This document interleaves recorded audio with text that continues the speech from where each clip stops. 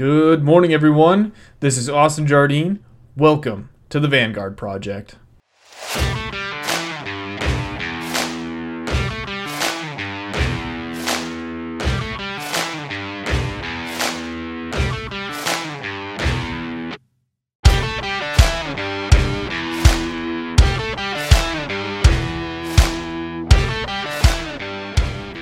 What is up, everyone? Welcome to the Vanguard Project. For those of you that don't know, this project is all about talking to folks, making the most of their life, chasing their passions, hoping to get you all sorts of motivated to get up and get after yours. Today, we've got Greg Williams in the house. He's quickly becoming the sexy face of the great outdoors as the Director of Marketing for Eberlestock. Over the past year or so, Greg and I have had some interaction, and he's actually helped me rethink my approach to social media and rebuff my photography skills. So I'm super stoked to poke and prod you, man, to get your life story and share how you got into your role. If you don't mind, dude, just maybe kicking it off with the introduction, and I'll start interrupting you from there. Yeah, absolutely, man. First of all, obviously, thank you for having me on. I appreciate it. I am, like you said, Director of Marketing of Eberlestock. Previously, before that, I was going to school at Boise State. Not originally from Idaho, moved up here from Southern California after getting out of the Army. Did a pretty short and sweet stint in the Army, did a quick combat deployment to Afghanistan, which I'm sure we'll talk about later. And, you know, when I got out, my focus was on moving forward and finding a new passion and a new purpose. I think I've done that. Very, very grateful and happy to be where I'm at in this industry and doing what I'm doing. So, yeah, man. That's cool. So short and sweet stint in the Army. What made you want to join the Army? Yeah, I mean, there's plenty of reasons. I think like a lot of kids growing up, like just kind of looking for direction. The truth is, like, if I'm being completely honest, I'm very critical of myself and any group that I belong to or whatever. But in being critical to myself, I was kind of a fat, lazy, preppy kid from Orange County, California. And, you know, my father was an amazing dude and absolutely taught me how to work hard and do all those things. But the truth is, he worked his ass off so that my brother and I didn't have to. And so growing up, we had a really good life. And that's something to celebrate, and that's something to be thankful for. And I'm, you know, grateful for it every single day. My parents were amazing. My family was amazing. But it made me soft, right? Like, there's that famous quote going around right now about, you know, like, easy times make soft men. And I'm not going to steal the quote, but it's kind of that same concept. Like, I had an easy life growing up. And I was kind of soft. I recognized that about myself. Like, I had a father that was hard enough to make it obvious to me that I was not as hard as him, and I wanted to be. Okay. And so I needed something in my life. I needed some adversity. I needed some experience, something that was going to force me to elevate myself to be the man that I wanted to be. And then there's other factors, you know, because there's a lot of ways that you can accomplish that, right? There's a lot of hard dudes out there that never even sniffed the military. It's not the only way to do it. But, you know, there was a long lineage of military service in my family. That was a big part of it, too. My older brother was in college, definitely not going into the military. And then I have one younger cousin from our generation of Williams that, you know, he was so much younger, we didn't know if he was going to join the military. And if I hadn't done it, I would have been the first in 5 or 6 generations, or our generation would have been the first in 5 or 6 that didn't serve. Wow. And that was really important to me. So that was a big factor, too. And then growing up, I always thought I was going to be a cop. I always thought I was going to be a police officer, and I didn't think I was going to go to college. And so I wanted something that would be like a stepping stone to that. Okay, yeah. You know, obviously that's not the route that I went, but at the time that was a big part of why I did it. So and there's plenty of other factors in there too. I mean, I want to kick down doors and shoot guns, right? Like every young man wants to do that. But the biggest one by far was I was not as hard as I wanted to be. And I knew that, but I knew that I could get there. Yeah. So what do you mean by hard, right? I know what I think of when I think, you know, somebody being hard. Yeah. What does that mean to you? I mean, at the time, I don't think I had the answer to that. Okay. Like, I didn't know what I was seeking. I just knew that I didn't have it, right? Looking back now, I would look at what I took from the military. I would look at what I took from, like, those experiences, and I would say that I accomplished it. So kind of working backwards off of that, you know, I got to a point where the best way to summarize it, I got comfortable being uncomfortable. Okay. Like leaving Orange County for Fort Benning, Georgia. So I enlisted in the Army as an infantryman.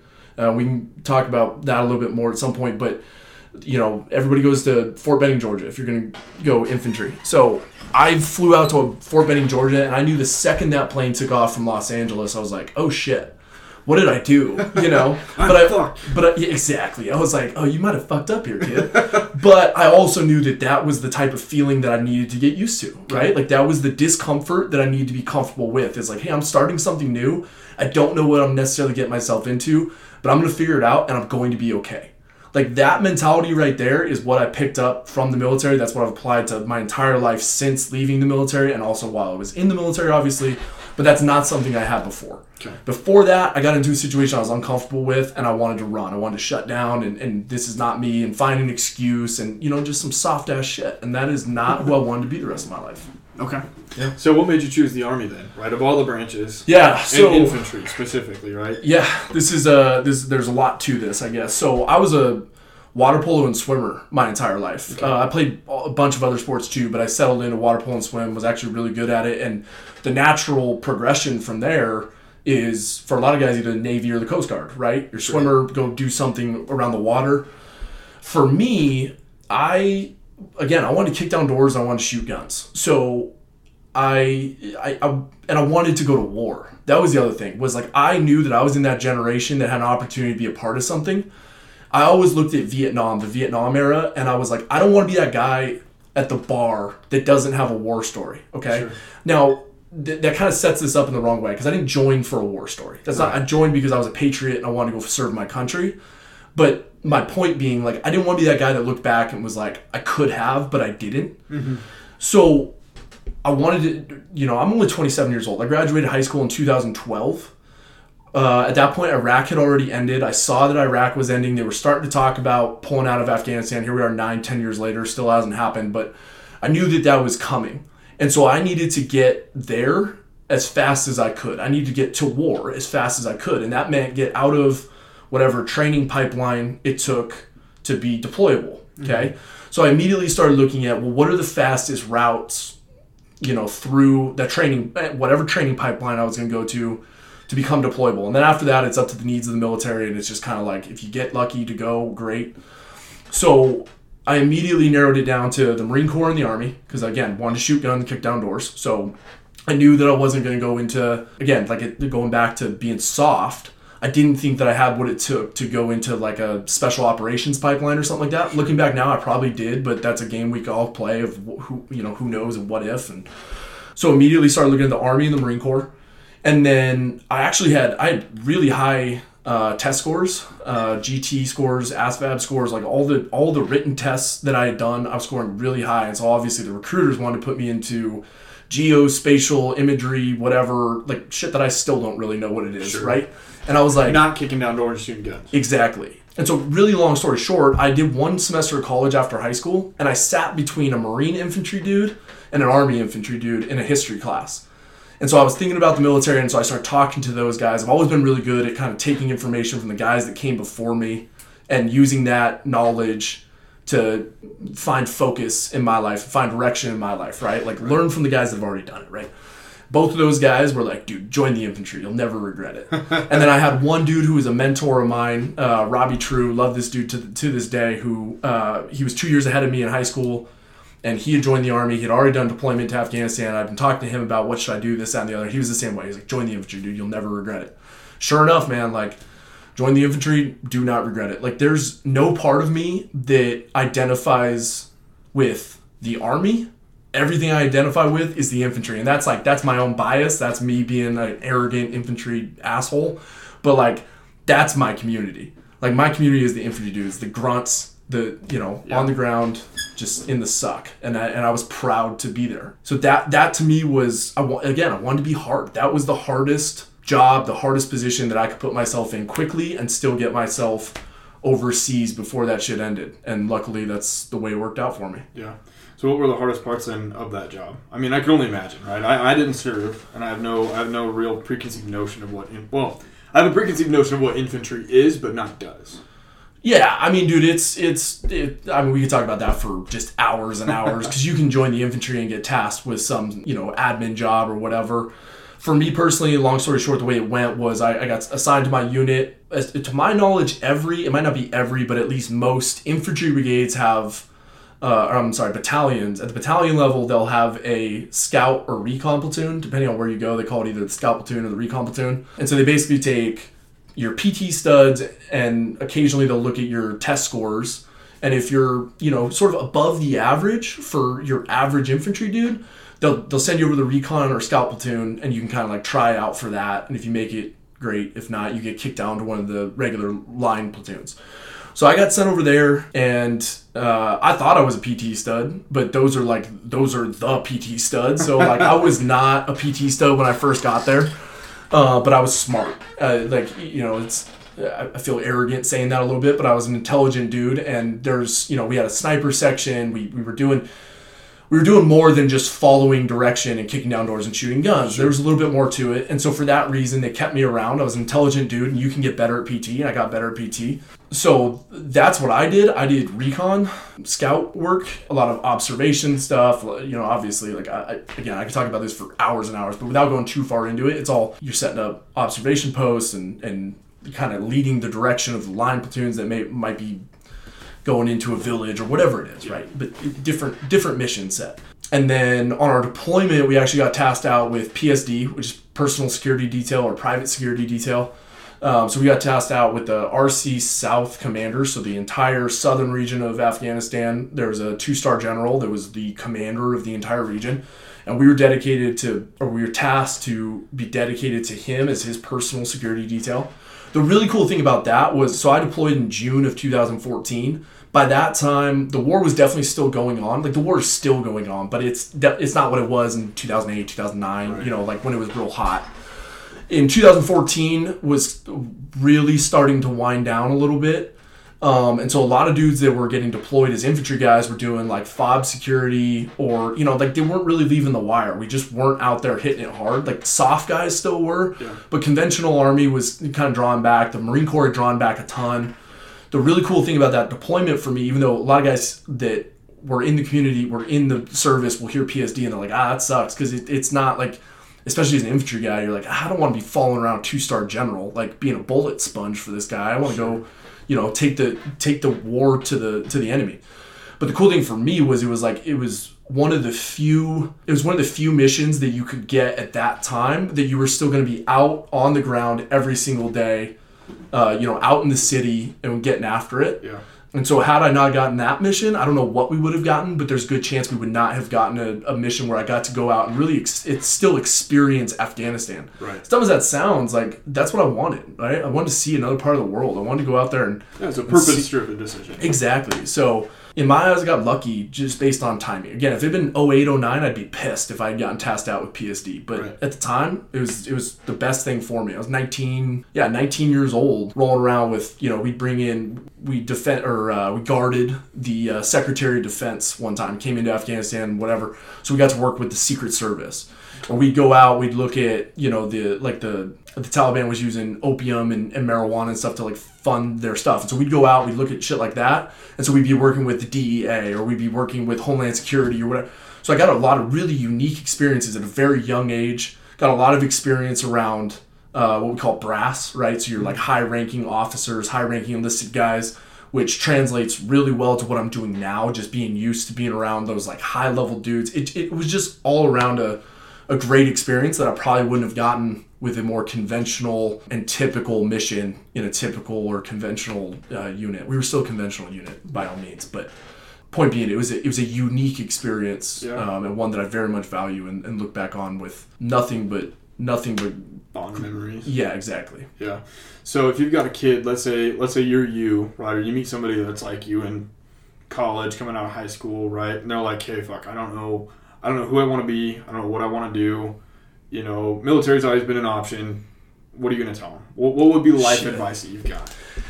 It's tough, man. I mean, where I'm at now in life, what I would tell people is to pick something that you're passionate about, right? Because it just depends on the person. Like there's plenty of people that I would never recommend go in the infantry. It's again, like, I'm not going to sit here and tell you it's the hardest thing in the world. You compare that to guys that go through the soft pipeline and get into soft units or whatever, and they're doing way cooler shit and whatever. But it's a hard culture to be a part of, man. Like we weed out our weak, and if you're not ready to get your shit pushed in a little bit, at least initially, you're gonna have a hard time with that. So depending on who I'm talking to, like kids like me that were athletes and like had the potential to be an alpha dude, if that makes sense, I'd say, yeah, go in the infantry. Like if you don't know what you want to do, like it's a good place to go because it's just going to make you hard. Like it's going to make you tough. But if you've got some direction in your life and you're like, this is what I want to do eventually, I just know that I want to use the military as a stepping stone, then I would tell you, pick something that's going to be applicable to what you want to do in the long run. Yeah. Right? Because like I thought I was going to be in for 20 years. I thought I was going to be in as a career. You don't know what's going to happen. Like once you get there, like everything changes. So like plan for what's next. And if you decide to stay in, great. If you don't, use it as a stepping stone to where you want to go next. Yeah. That's the best advice I can give you is like, just what do you want to do next? And for me, I didn't know the infantry was a great place. I just knew that I wanted to get tough. Yeah. That was the right thing for me. So when you say think about what you want to do next, are you talking like next inside the military, outside? No, outside for sure. Yeah. Because inside, it's like once you're in, you can go do a lot of things. Now, like there's probably dudes like listening to this and laughing because like once you get in, like your recruiter, for example, will tell you like, oh, just get in and then you can go to airborne and you can do this and you can do that. Yeah, you don't have that kind of autonomy in the military, dude. Like it's if they don't want to send you to do something cool, then like you're just needs of the military, dude. Like it is what it is.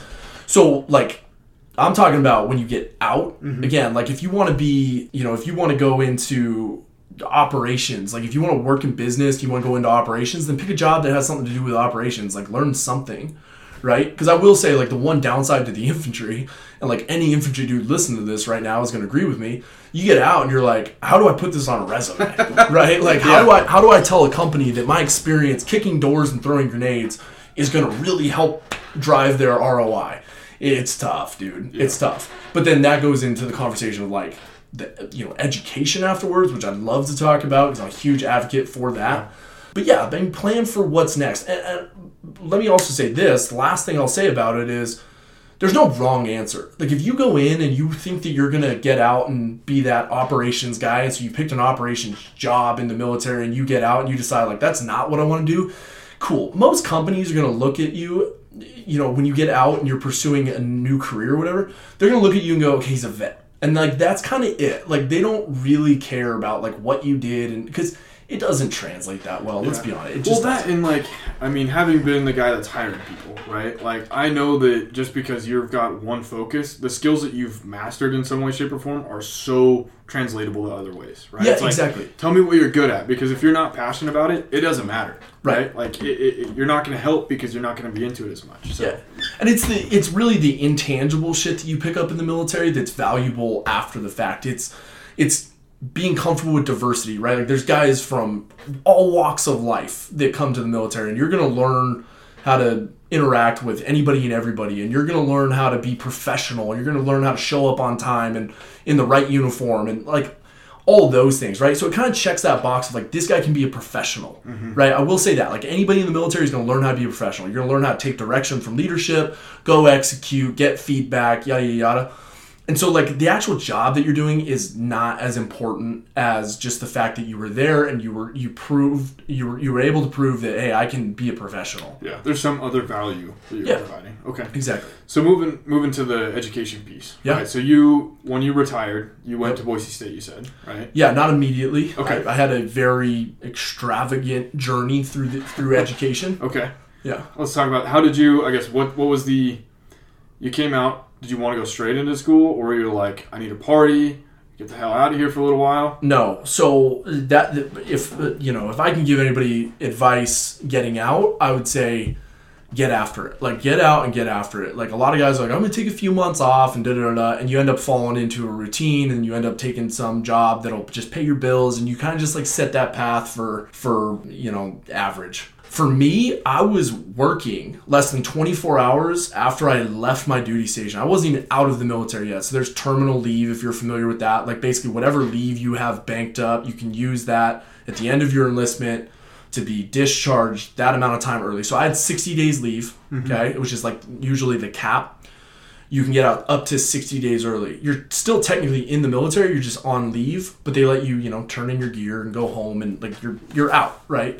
So I left my duties, for me, for example, I left my duty station, Fort Hood, on December 25th, Christmas Day of 2015. I actually came off active duty officially in February of 16, right? Because I had that 60 days banked up.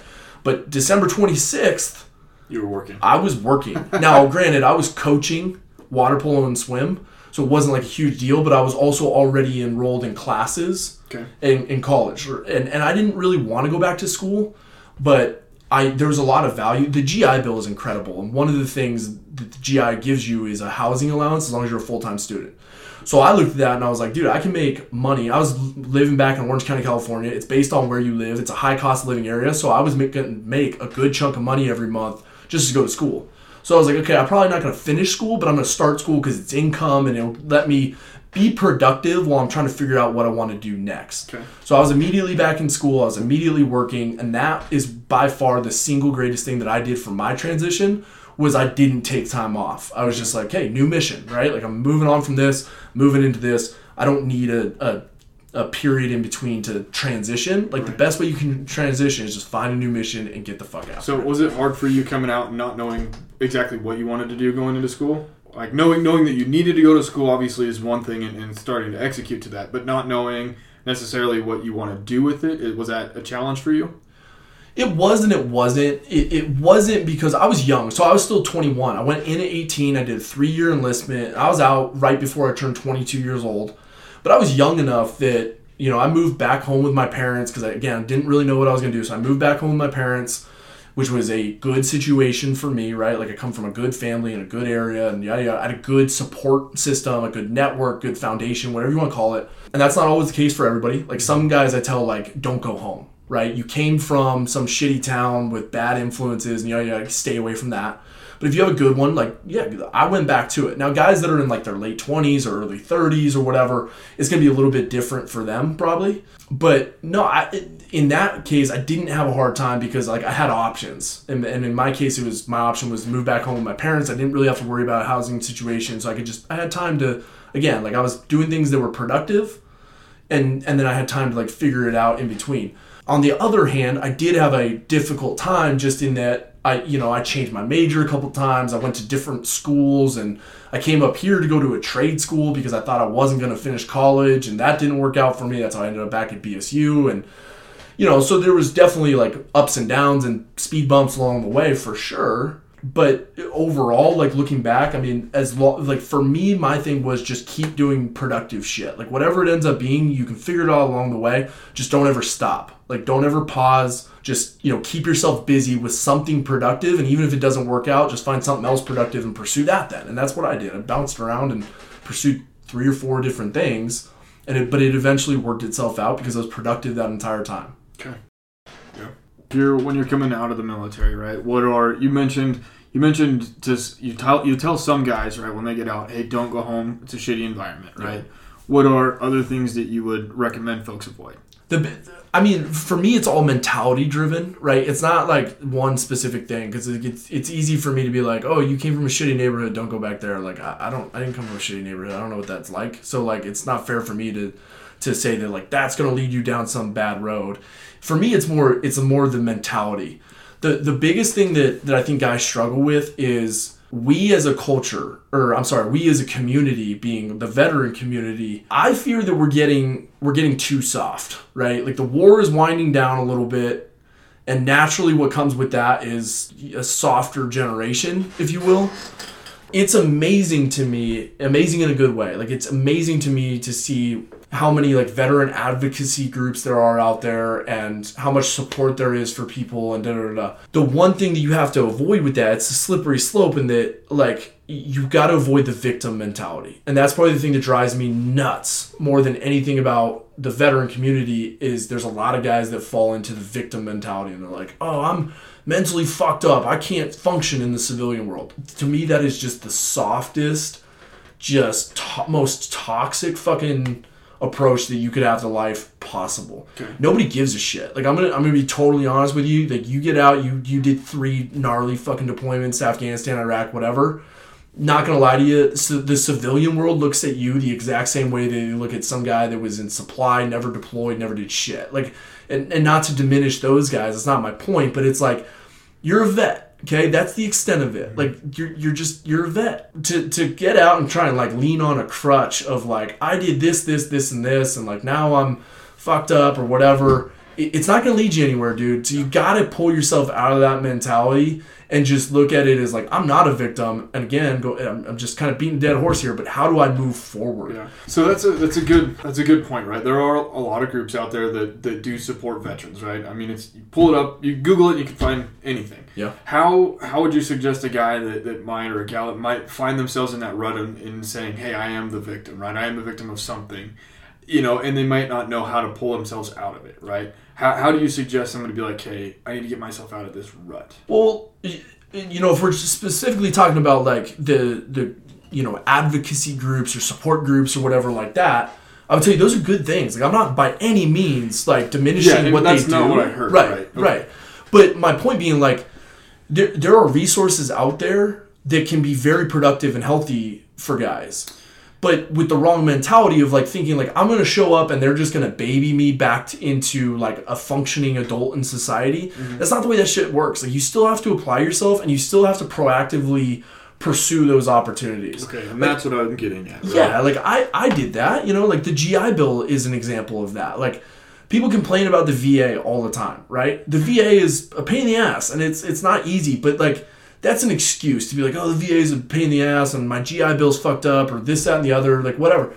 Dude, go out there and advocate for yourself first by pursuing those opportunities. And then when you get an opportunity to have somebody that's willing to help you, again, like the GI Bill is kind of a weird example of this, but like the GI Bill helps you. It's out there. Go find it. Go do the steps that you have to do and don't expect somebody to lead you to it and like put you in school and take your classes for you and all that. If you really want to better your life, that's what those groups, resources, whatever you want to call it, advocacy groups, whatever. That's what they're out there for. Is for you to come to them and say, what can you do to help me? This is what I'm doing for myself. But for you to just show up and think that somebody's going to lead you through life because you served in Iraq or Afghanistan, it's not that way and it fucking shouldn't be. Yeah. Yeah, and it's of our community. Yeah, it's interesting because that's something that, I've wanted to ask about too, right? Is exactly what we just talked about is you get folks that come out and they want to do something but they don't know how. Yeah. Right? And I definitely I didn't serve, but I've definitely found myself in a rut too where it's like, hey, like I definitely have my own fucking issues, right? Like everybody does, and it's like, hey, how do I help myself get out of that rut? And it's hard, I think, for some people to say I need help. And being able to take that next step and being like, hey, here's how I do it, right? Yep. Exactly. Okay, so Greg, you're jacked. You're a healthy dude, right? I know, I've known you for a couple of years now. For somebody that is coming out of the military, I think everybody knows that physical fitness helps a lot with mental health, confidence, all of these other things, right? What would you suggest for dudes coming out of the military to be physically fit and healthy? It's two-part. So that, you have your physical health and your mental health, and those are cyclical. Your mental health will absolutely drive your physical health, and your physical health will absolutely drive your mental health, right? It's overall health and well-being. So, what I would say is, you come out of the military, you're expected to be physically fit and active, right? Maintain that. I don't care. And dude, fuck the veteran community. If you're a human being living on this earth, you should be physically healthy, is my opinion. But specifically talking about vets, don't get out of that routine. I never lost that routine, man. I was waking up every day and I was putting myself through gnarlier PT when I got out of the military than what I was doing in the military. It's good for you. You can't argue against that. It is good for you. And that impacted my mental health because I was confident and I was, I felt good about myself. Those are important things. And then on the mental health side of things, there's a couple things. One, you need direction. We've talked about that a lot, but you just need direction so that you feel like you're being productive and contributing to society and doing good things with your life. My personal opinion is guys and girls, we keep saying guys and dudes and stuff, but for the record, guys and girls really need to take a different perspective on therapy or counseling. Mm-hmm. I was super hesitant to do it. And it was 5 years ago that I realized I'm not in a good mental place. let me try that. Like, let me see if this is something productive and positive for me. And I've been going ever since. Yeah. And it's like, dude, there's this weird stigma out there that it like somehow makes you weak or like whatever. It's like, dude, it's literally an opportunity to go vent to a professional about what's going on in your life, and they may or may not give you good direction that helps you move forward. But not going, they're definitely not going to help you, right? But if you go, they might. I'm a huge advocate for that, taking care of your mental health. Yeah, I 100% agree. And I, have firsthand experience with the therapy part of it too, right? How did you get over that stigma and just saying, fuck it, I know that I need help, let's do this? I did that. I said, fuck it, I know I need help. Yeah. Like it's kind of it. Like if you're looking for something to like change your perspective on it, hopefully guys like me can do that for people and like encouraging them to go do it. So I'm sure, to be fair, I'm sure, I can't remember specifically, I'm sure there was someone or multiple people that I had heard advocate for it and felt like, okay, well, I'll give it a chance. I honestly don't remember exactly what drove me to do it. But at the end of the day, it was like I identified a need to improve my mental health, and I identified an opportunity to do it, and then pursued that. Okay. It was pretty much that simple. Yeah, so for you then, the benefits of therapy then would be, what, clearer train of thought? If there's somebody out there that's like, hey, I need to be sold on therapy. Sure. It's like, initially, I think it's clarity. It's literally just an opportunity to talk to someone that is being paid to be a captive audience and listen to you explain what it is that is driving you crazy or that's not a good way to say it, but like giving you a problem. But you feel that way. Yeah, exactly. Sure. So like for me, like when I first started going, I was like, I didn't really know why I was going. Like I didn't have something specific in my head that I was like, I need to talk about this. And you kind of just like start talking, let the professional be the professional and ask the questions and lead that conversation. And you start, like I learned so much about myself in therapy. Like, if nothing else, that's the reason I keep going. It's like, I'm still learning about myself. So, like, why not? And I think that's the case with any human interaction, any interpersonal communication. You're going to learn about yourself. And it's just, this is a dedicated place with a dedicated person that is here for that purpose. I mean, it's kind of, I feel like I'm oversimplifying everything, but it was literally, for me, it was just, I'll figure it out along the way, but I know that right now shit is broken and this might fix it. And again, if I'd felt like it wasn't fixing it, then I probably would have stopped going. For me, I don't want to say it fixed it, but I'm definitely improving and my life is definitely better because of that choice I made to go and pursue that. Yeah. Have you found that counseling has been easy? Like, has it been an easy fix for you to go down that road? Yeah, absolutely. And it's, again, this is where it's like, it's hard for me to say this, like, for everybody. Yeah, for everybody. And like if this isn't your answer, you're doing something wrong. That's not the case. But for me, I work with a counselor that I absolutely love her and trust her, and she's been great to me. Like if you don't feel a connection with the person that you're talking to, then like, yeah, maybe you should go like look for somebody else.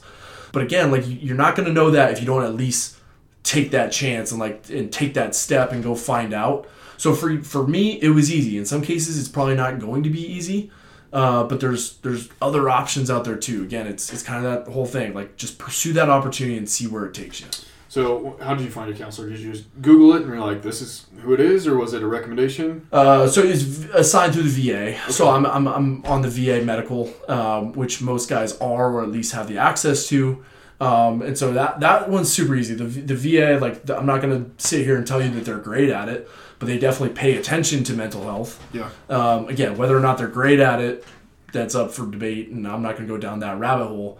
In my case, though, again, I would say I got lucky with a very, very relatable and competent counselor that I just feel comfortable with and trust, and can go in there and just be very honest with her. And more often than not, I end up just rambling, but it eventually leads me to go, oh, that's what's been bothering me for the last 2 weeks or however long it's been or whatever. And then there's like consistent things that will come up over the course of multiple months or years or whatever that you're like, okay, that's one of the big pain points in my life and I need to address that specifically. And other times it's like I leave there and I'm like, I really just needed to talk about it. I'm glad that I talked about it, and that's kind of the end of it.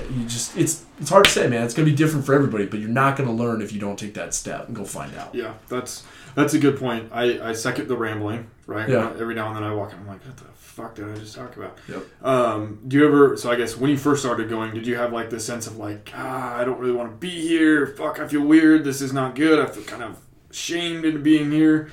or were you like, no, this is it. I know that this is productive for me. Yeah, that's honestly a really good question. I had a lot of hesitancy to go. I had a lot of like shame and guilt in going. For me, it was because, again, I talked about my deployment. My deployment was a pretty easy one. Like we got to do a little bit of shit here and there, but like for the most part, it was not the Ramadi 2005 constant fucking chaos. It was late in the war, and we had a mission that was specifically designed to keep us out of trouble, right? Like, and so for the most part, we did. So I had this weird feeling of guilt in that, like, I don't know that I've earned the right to feel this way. Okay. And that is a really toxic mentality. Yep. That's a really toxic mentality to try and like compare your experiences against somebody else. Because the truth is, like here I am a few years later having done this. I realized like most of the shit that I struggle with, quote unquote, and the shit that I'm addressing with a counselor honestly has nothing related to combat. Yeah. It's all identity stuff. It's all purpose stuff. It's, I've had other things come up in my life that I feel like I need to talk about, whatever. But my point being, like, when I first started going, I was like, I don't know what to talk about. Like, I didn't watch my buddies get blown up, and I didn't this, that, and the other. And I've lost friends, don't get me wrong. But I didn't have that type of experience where I was like, I'm going to go in there and I'm going to talk about this day and this moment when this happened. And I didn't really have that like specific thing that I felt like I needed to go. But again, I just felt in myself that something was off and I wasn't mentally healthy. Mm-hmm. And again, that's where I go back to, like, you have to go and take that step to kind of find out. In some cases, there's guys that are probably going to go and they know exactly what is bothering them and they need to address this particular thing. But I had a lot of guilt and shame, again, around just like, I don't know that I did enough to really justify needing to talk to a counselor. At the end of the day, dude, if you need to talk to a counselor because you don't like the way that you look, go talk to a fucking counselor. Like, it can't hurt you. Yeah. You know what I'm saying? You might find it unproductive and you might find it useless. And obviously I'm not actually advocating that you go talk to a counselor and take up resources and stuff for dumb shit. But my point being is, like, you've got to get away from that mentality of like comparing yourself against what somebody else did, because there's always a badder motherfucker out there. And so if you're just going to wait until you've earned that right, it's just not going to fucking happen. You're going to get there. Yeah. Yeah. That's true. That's a good point, because there are some things that, you might not think are important, relatively speaking, but you can't compare, because what's important to you, and I've had to learn this, right, is what's important to you is not what's important to somebody else. Yeah. And that's not for you to judge. Yeah. And that's why counselors are there, is to go get help because of stuff like that. Yeah, man. I know dudes that did 5 deployments to Iraq and put a lot of dudes in the dirt, and they sleep fine at night, and they're just like, whatever, man, it was just my job, and that's like what I did. But their dog passing away fucks them up. Yeah. And I know other dudes that, got into a couple firefights and may or may not have, smoked somebody, or they may or they had a buddy get hurt or whatever, that's what fucks them up, but their mother passing away is like no big deal, right? Like, everybody reacts to things different. It's not for anybody else to judge. It's not for anybody else to worry about. Like, focus on yourself, improve your own mental health, and like get away from comparing yourself to other dudes out there. We went to war for 20-something years, or I guess we're at 20 years right now. Went to war for 20 years in 2 different countries, realistically 3 or 4 different countries. There's a lot of dudes out there that have had a lot of experiences, and like, if you're just going to try and compare yourself against all those and decide whether or not you stack up and you've earned the right to feel a certain way, it's not going to happen, and B, it doesn't fucking matter. Yeah. Just take care of yourself. Whatever the reason is, whatever the purpose is, and whatever the necessary action to get better is, go do that. Worry about that. Yeah. So throughout your time working through a counselor, then, man, do you feel like it was a pretty quick way to get to an answer? Or do you feel like, the problems that you were facing, it took a while for you to kind of overcome and understand what it was that you were looking at? Oh shit, man, it's still ongoing. Like I said, like I'm still going. Because I still feel like every time I go, I gain something new from it. Mm-hmm. So like initially, my first few visits to go see a counselor, I still had that hesitancy because I'm like, this is dumb. Like, but we got to realize it's kind of like a funnel. Like, your counselor's got to get to know you. They got to get to know, your different, like, and they'll start following a rabbit hole and then realize like it kind of just like dead ends. There's nothing there. Okay, then now we need to back up. We need to pursue something else. Like, they're learning you. Again, it's like a funnel. Like, you start out with like this very broad, like, you're going to talk about a lot of different shit. And you're going to... Huge data dump. Yeah, exactly. And that takes weeks. Like, in most cases, you're probably sitting down for like an hour once a week or so, like at best. It's like, that's going to take a long time. Here I am 4 or 5 years later, whatever it's been. I'm still learning about myself. I'm always going to be learning about myself. I don't know that I'll stay in counseling or therapy, whatever the fuck you want to call it. I don't know that I'll stay in it forever. But I get to a point now where like I'll go 4 or 5 months on a break and I'll try and like work on those things myself. And I think that's important too. That's something else to talk about is like you got to go then apply those things for yourself. And so I do think it's good to take breaks at times and see like where did I improve. Stretch yourself. Yeah. And then, hey, you know what? I'm falling back into a rut. Now I need to go back, get consistent again, like kind of identify some new opportunities to get better, so on and so forth. But you've got to give it a chance. Like if you think you're going to go in there one time and you're going to come out as Buddha with all the answers to the world, it just ain't going to happen, dude. Yeah. It's just not that way. You got to give it a chance. You got to give it a fair shake. You got to give your counselor a fair shake. And that's the other thing. You got to be genuinely, you got to go into it with an open mind.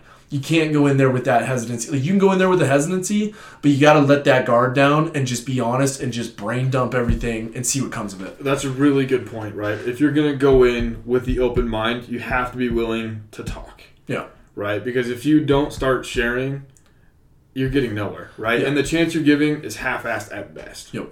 And I think specifically for the veteran community, because like we're talking about therapy, counseling, like as a whole, right? That applies to everyone. But if we're talking about veterans, the veteran community as a whole, I think that a lot of times guys go in there with that hesitancy and then can't figure out why they're not making progress. It's like, it's kind of ridiculous to think that you're going to go in there and you're going to be like totally closed off to this and you're going to be a little bit, frustrated with it, or you can go in there with a shitty attitude and get positive results. It's unrealistic. You got to go in there and embrace it. And like I said, it's not going to hurt you. Go in there and try it. Like worst case scenario, this counselor, therapist, whatever they are, they're going to see 1,000 more clients in their life. They're going to forget about you. Don't worry about telling them your secrets. Go in there and just be honest. Tell them what's bothering you and then let them kind of drive the conversation, pull on that thread and see if they can kind of, find the root of what's really causing that imbalance for you. Yeah. Have you felt like, too, coming out of those sessions that you've got a little bit of a direction and a mission on things to go work on? Like, do you feel that when you come out, you've got guidance and action to go act on? Yeah, but I would tell you, like, in again, I keep saying 4 or 5 years. It's been, 4. So it's been 4 years, right? And I would say in that 4 years, there's probably 3 really solid pieces of information that I was able to take and go apply.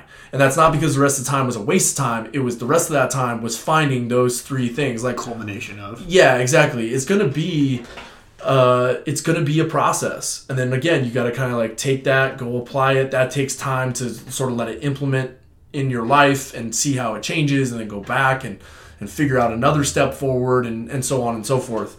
So yeah, it's you're gonna have like light bulb moments, but they're not going to be every week or every month or anything like that. There's going to be a lot of grinding in between that leads to, okay, there's a light bulb moment. I can go apply that. My life just got better. Yeah. Okay. So did you feel like the speed of life changed for you at all then? I mean, it sounded like you were insanely busy, I think, throughout your time in the Army. Oh, yeah. Coming straight into school and work, right? I mean, that's a gigantic fucking change. Yeah. Was there any difficulties that you had throughout that? No, not really. I mean, it's hard because I don't want to answer this as like a blanket statement for all veterans or whatever. You can't do it. Like everybody's different. But for me, no. Again, I was so young. My career, my Army career, was like so short and sweet, and like it was exactly what I wanted to get out of it.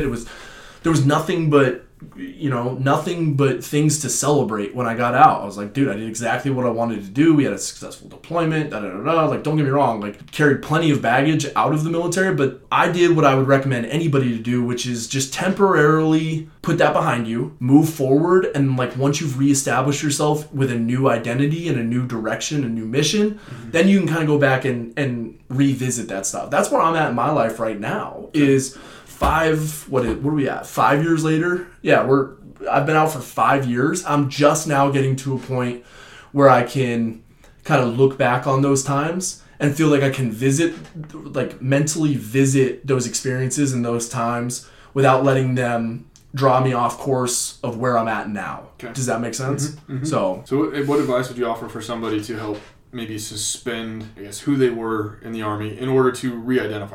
again, tough. Don't want to answer this for everybody because everybody's got a it's different loaded. opinion It's on loaded, this. but it's nice to hear kind of what you Yeah. went through. Right? Yeah, in my experience, what I think was successful for me is I separated myself from the veteran community and the active duty community. Like anything military, I separated myself from it. Okay. A lot of guys would tell you the opposite, right? Like, hey, those are your people, and embrace that and find people that are in the same transition phase that you are, yada yada.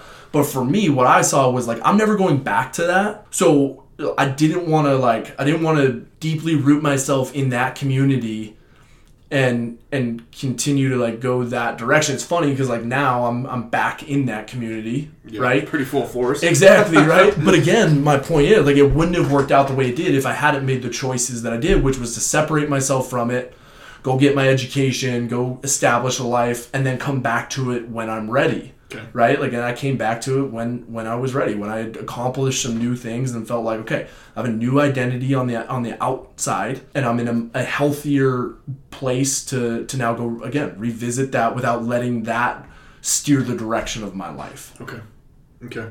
So I know you're a big education guy now, right? Yeah. For veterans, folks coming out of the military, what do you want to tell them to motivate them to go to school? Well, the easy answer on that, honestly, is financially motivated. Again, like for me, the housing allowance was like, this is too easy, dude. I can survive. And again, this isn't applicable for everybody. If you're coming out with like 4 kids or whatever, your housing allowance is probably not going to be enough for you to work with, right?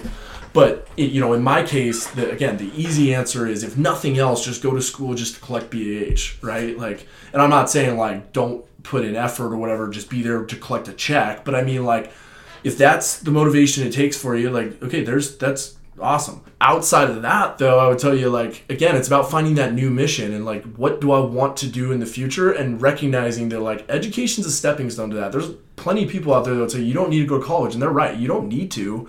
But I'll tell you, it makes it easier. Yeah. Makes it a lot easier. And so if you can do it, like if you have the financial means to do it, and the living situation to do it, and the time and whatever else it takes to get you there, do that. Like, go get your education. The most frustrating thing for me, again, I'm critical of myself, and I'm critical of any group that I belong to. So I am critical of the veteran community.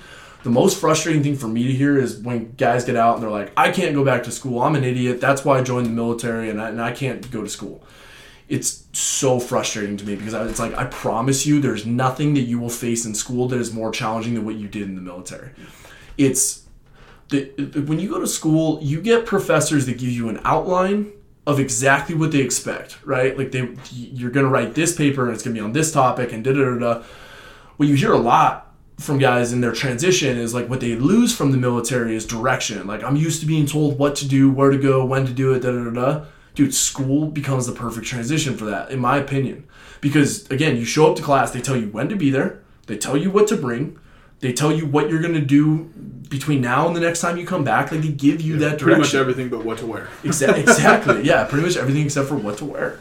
So, for me, the best thing that I can tell somebody is to you got to change your perspective and not look at it as something that like, oh, I don't really want to do this, but look at it as something that this is going to be productive and healthy for me, so I have to do this. Okay.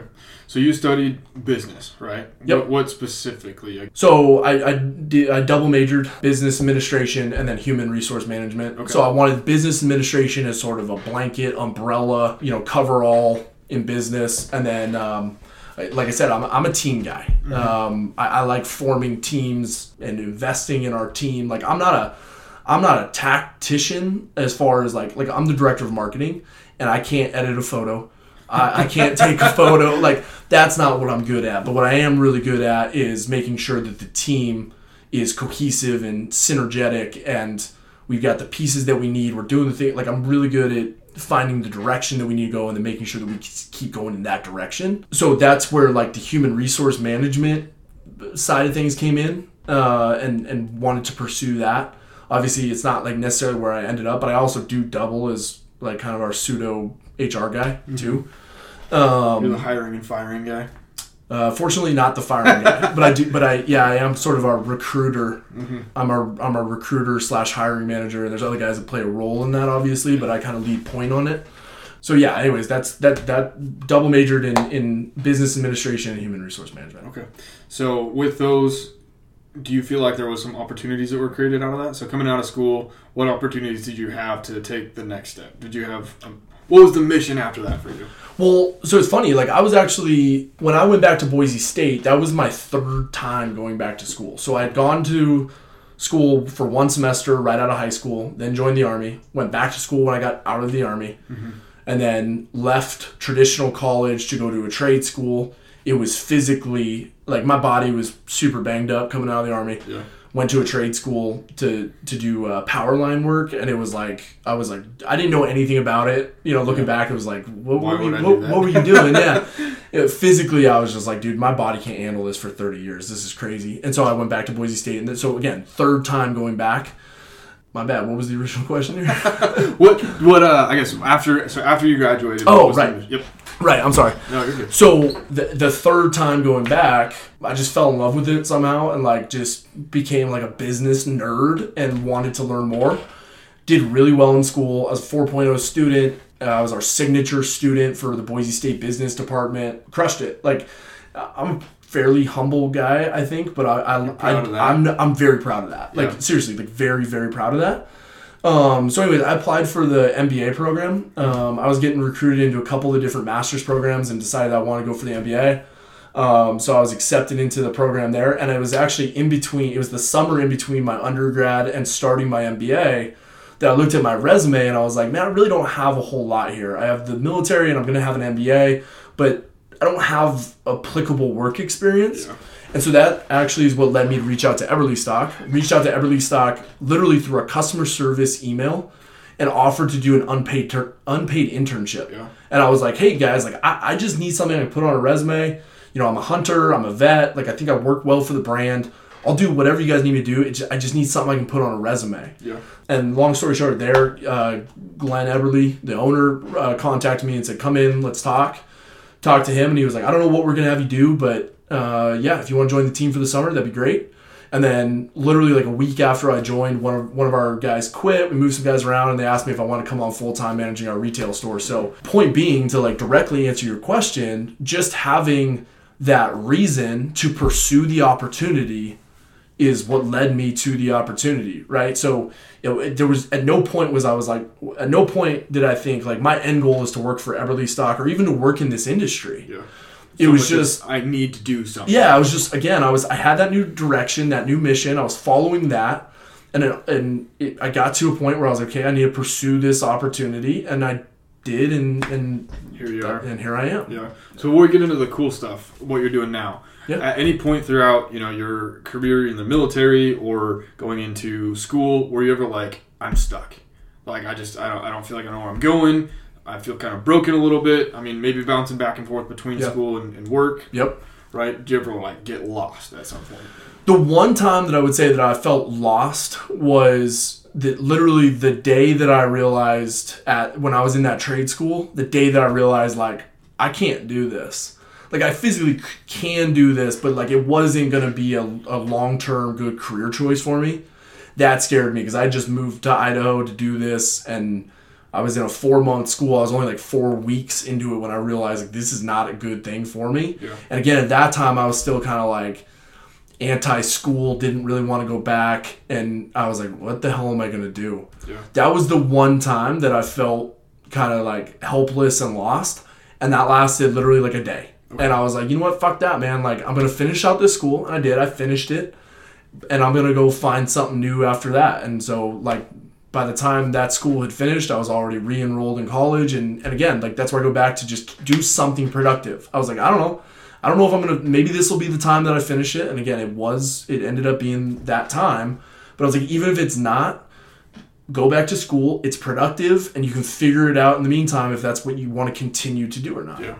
So that's a really good tidbit. So I'm hearing, don't be static, right? Exactly. If you're going to get lost or be lost, it's okay, but do something productive. Damn right. That's a great way to say it. That's honestly a great way to say it. Don't be static. Yeah, that's cool. Because I know, there's been times where I felt maybe a little bit stuck or lost, and you have to go back and kind of reflect and say, okay, I can't just sit on my hands. Exactly. Otherwise I'm fucked. Yeah.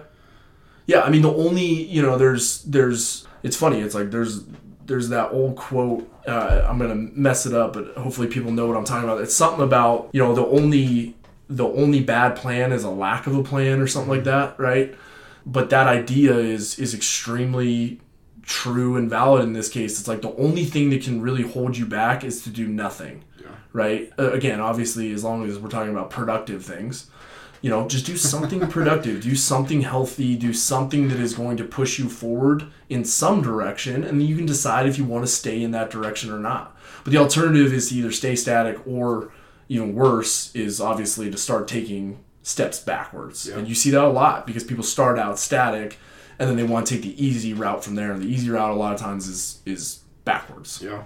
That's true. I had one of my buddies just recently tell me, you know, we were talking about bows, and, you know, he's helping me with some other tactical stuff, and he was like, never lose what you've gained. Yep. You have to just keep sharpening and keep working and don't lose it. But, okay, so into the fun stuff. So, you work for Eberlestock now. Yep. So, I don't know if everybody on, or who's listening, knows what Eberlestock is. Yeah. So, you mind just starting with what they are and all the cool shit that you do now? Yeah, absolutely. Because I'm jealous. Yeah, so Eberlestock was founded by the owner and current owner, Glenn Eberle, back in '84. I mean, you really should have him on to tell the whole lineage of the company, because that was before I was even born. But long story short, the name is a good place to start. It started out the Eberlestock. So Glenn was a Winter Olympian and did the biathlon, or they ski and shoot. So he redesigned the stock of the rifle that they were using to make it significantly lighter. They could ski faster, and all of a sudden everyone in the biathlon world wanted one of his stocks that were that much lighter. And so it was the Eberlestock. He started selling those. That started the company.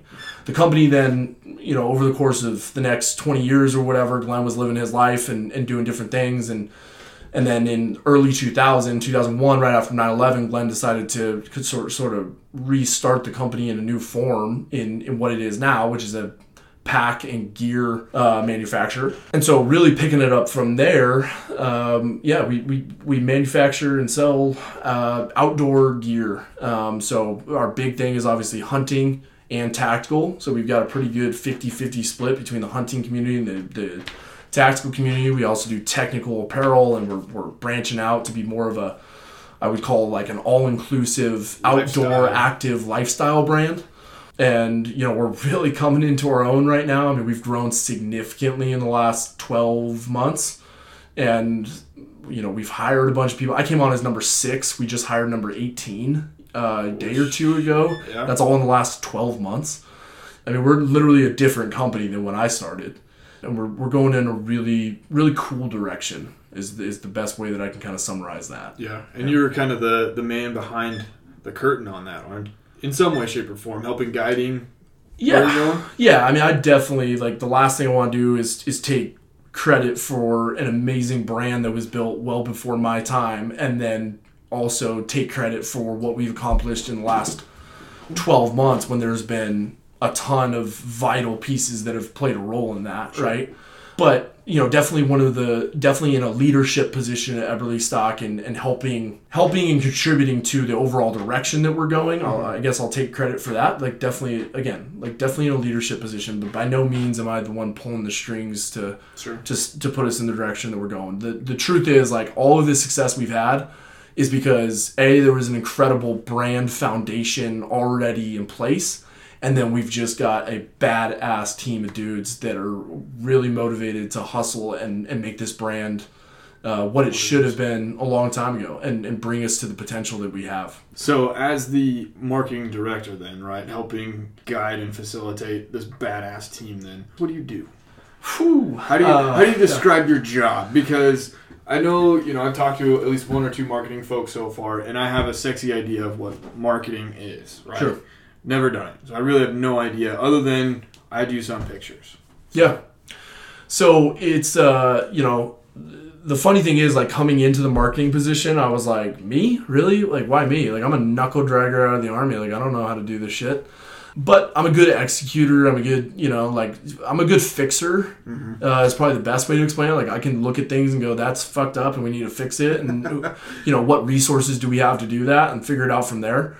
But marketing, I mean, I wear a lot of hats, as we all do. Like literally all of our guys do multiple jobs.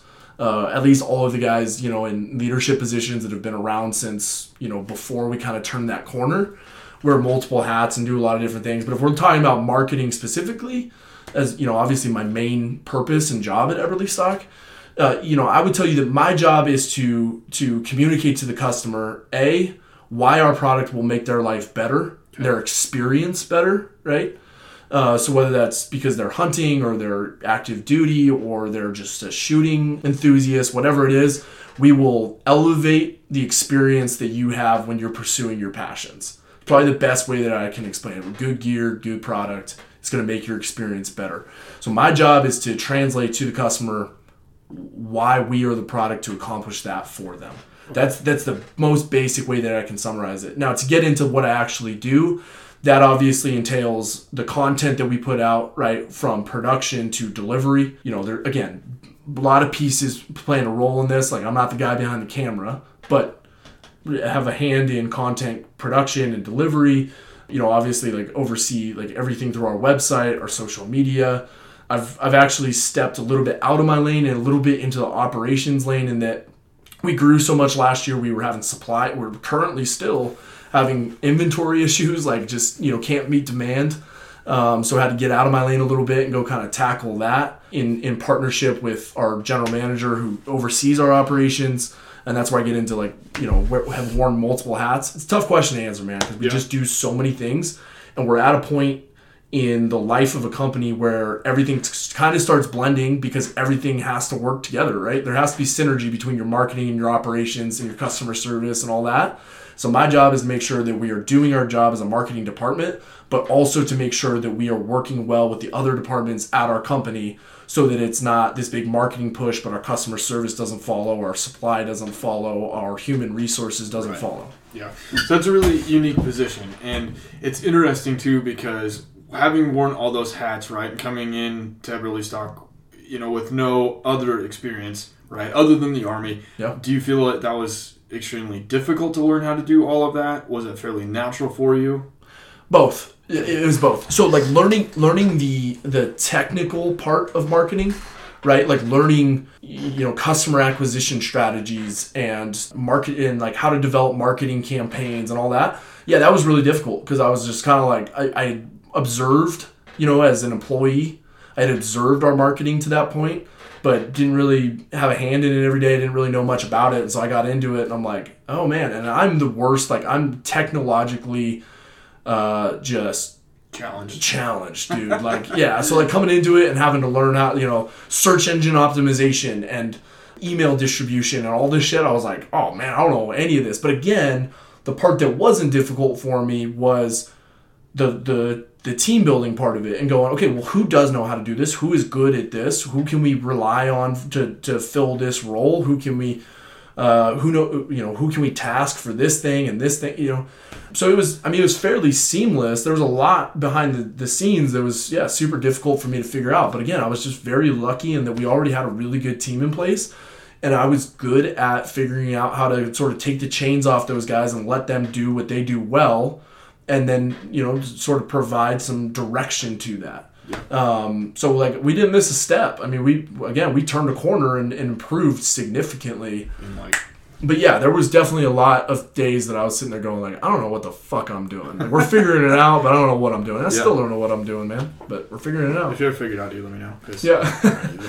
So did you find that it was challenging in some way, shape, or form, like taking those chains off of guys and being like, dude, like you're good at this. I want you to take charge and take point on X, Y, and Z thing. No, not at all, dude. Not difficult. It certainly could be. Like in a lot of cases, it certainly could be.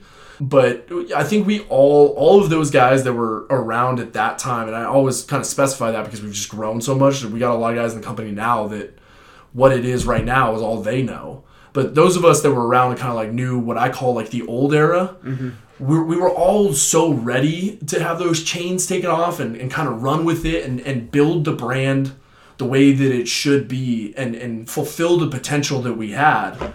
It was easy, man. It was a bunch of really motivated, really intelligent, really awesome dudes that are all still in the office. Like, we're all still working together and have just crushed it because we were all, like I said, like very motivated to do that and very selfless in just looking for work. What can I do to contribute, you know? So do you draw your motivation then from expanding the brand? Or is there some sort of like, I love the industry, I love the packs, I love the gear? I mean, what is it when you get to work, you're like, this is why I want to do so good today?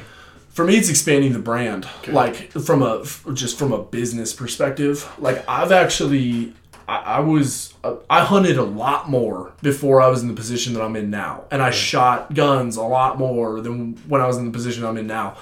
One thing for me is like, once it's work, it's work. Mm-hmm. And I try and take a healthy, proactive approach to that and like separating myself from that when I need to and when I can. So I don't want to make it sound like I've lost my passion for those things. But what I really enjoy now, what really drives me is literally just like the analytics of a business, like looking at it and going, can we grow this thing? It's just become like the thing that I nerd out on. So when I show up every day, it's numbers driven, right? Like how do we sell more shit? Yeah. It really is kind of that simple. Now, it makes it really easy in that I do love the industry and I love the people in the industry, and it's the coolest industry in the world. And sometimes I look at the company that I'm in at different events or whatever, and I'm like, how the fuck am I here with so-and-so? You know, I'm nobody, right? But no, that's really not the part of it that drives me. What really drives me is just building a brand, because I want to be able to look back on this in 10 years and be...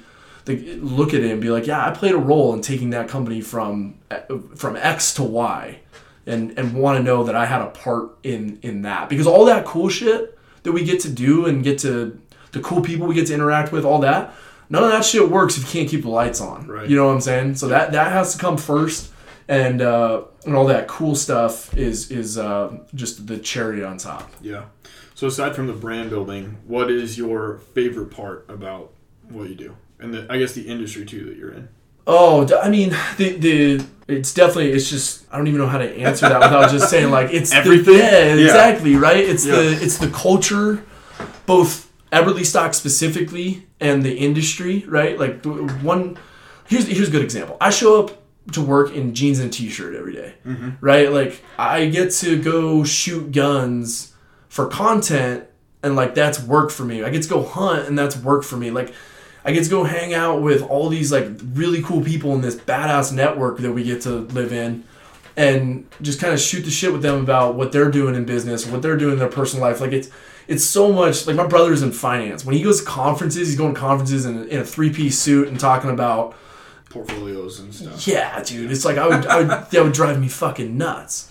So, like, it's hard to answer that, because it's just like, yeah, you take your pick. The people, the industry, like, the culture, the product, like, you name it. It's awesome. So. That's cool. So, if you've got a kid then, and this might be the last question I can think of, is if you've got somebody that's trying to break into the outdoor industry, right? Or, Eberlestock, it doesn't really matter, right? Yeah. I know that the outdoor industry is very tight-knit, very much like a family. And once you're in, it's awesome. Yep. If you've got somebody that's trying to get into the outdoor industry in either, the influencer capacity, photographer capacity, working, what advice would you give them to say, here's how to be successful? Honestly, man, to me, it's no different than any other industry. Yeah. It's different in that there is a different barrier to entry. Okay. But navigating that barrier to entry is no different than any other industry, and that just find a way to provide value. Okay. Right? Like, it really is that simple. That's the barrier to entry is finding value? I mean, like, I don't want to, like, oversimplify it, but I think that a lot of people trying to get into the industry think that they have to be some, like, established, successful hunter, or they have to be a special operations dude, or, like, they have to come into it with some sort of notoriety around their name already, and they have to have influence, and they have to be an expert, and da-da-da-da. Dude, all the guys that I have hired, or I should say have had my role in hiring, had no industry background whatsoever. They were just guys off the street looking for a job, and they were intelligent human beings that could be put into a position and provide value. Okay. That's all I really care about, right? Like as one of the leadership principles at Eberlestock, what I want is I want our team to get better. So like, if you're doing an operations job, like I don't need you to have, some YouTube channel where you're killing big bucks all the time. Okay, that's not what I care about. I care about you showing up to work and doing good work. And like you can, I'm a good example of it. I had no connection to the industry when I came in, but I was intelligent enough to come in, learn the industry, and figure out how I could provide value. It really is that simple. So like, get your resume together, apply to a bunch of different places, and you will find somebody that doesn't care that you're not connected whatsoever because they just need a good HR manager or a good operations guy or a good sales guy. Like, you know what I mean? At the end of the day, we're all here to make money. So like, whatever is going to help a company do that the fastest, that's who they're going to hire. It really is that simple. Just find a way to provide value. Okay. I wish I had a better, like, more extravagant answer to that, but it really is that simple. It's no different than any other job. Yeah, but I mean, it's crazy because I feel like that plays into everything that you said, right? Yeah. I mean, don't stay static, right? Yeah. Find value. Find a way to add value, right? Find something you can nerd out on that adds value, right? If you want to get anywhere, add fucking value and move forward. Exactly. And then once you get there, by the way, this is another part of it. It still doesn't change. You're never getting there, right? You got to find another way to add value. Like when I came on, what I tell people, like, once they're in, is learn your job and master your job. And then once you've mastered your job, like, find something else that you can do. So like for me, I was running our retail store. I got really good at running our retail store, and then I felt like, hey, I could probably do more. And I started going to our general manager and being like, hey, what are some things that nobody else is doing or needs or wants to do or can't do or whatever? Because I feel like I can do more. And like, okay, here's some more tasks and whatever. And just prove to myself that, like, whatever you give me, I'll figure it out and I'll do a good job. It's literally, again, it's that simple. That's, again, provide more value. Like, you can't get static. You can't be like, all right, I'm here, I've done my job, and I'm really good at my job. If you want to stay there, then sure, I guess, like, be static, and stay there. But otherwise, again, going back to, like, find a way to provide more value. Like, what else can I do? What else can I do? What else can I do? And just be eager to hustle. Be eager to hustle and to prove yourself. And if you're able to prove yourself, the rest takes care of itself. Well, I hope you all took something away from Greg's story, whether that's focusing on your mental well-being, never staying stagnant, pursuing the next mission, focusing on what comes next, or chasing after a passion to its fullest. I hope you all find a way to maximize the time we have and know that there are people out there that look out for you and want to see you succeed. Greg, man, I appreciate your time and look forward to chatting again in the future. Linked in the episode description will be Eberlestock's website and Instagram page. I'd encourage you all to take a few minutes to drop a dime over there and get ready for your next hunt, deployment, or range day. Linked in the episode description as well is the Vanguard website. Please take a minute to peruse the shop and partner pages, see if there's a couple things you can't live without to support the cause. Otherwise, you all have a kick-ass Wednesday, and we'll catch you next time. Hey guys, it's Erica, Austin's wife. I don't know about you, but when Austin and I are on the road, we are quick to get hungry and hate getting greasy food. We typically put off getting food, which often leads to Austin getting hangry, annoying, and more obnoxious than normal. This ends with us having to stop and get something before he randomly goes missing. With that being said, Mountain Primal Fuel Sticks are the prime candidate to curb the hunger, stave off him being an asshole, and give me a reason to shove a meat stick down his throat. Use Vanguard for 15% off mountainprimal.com.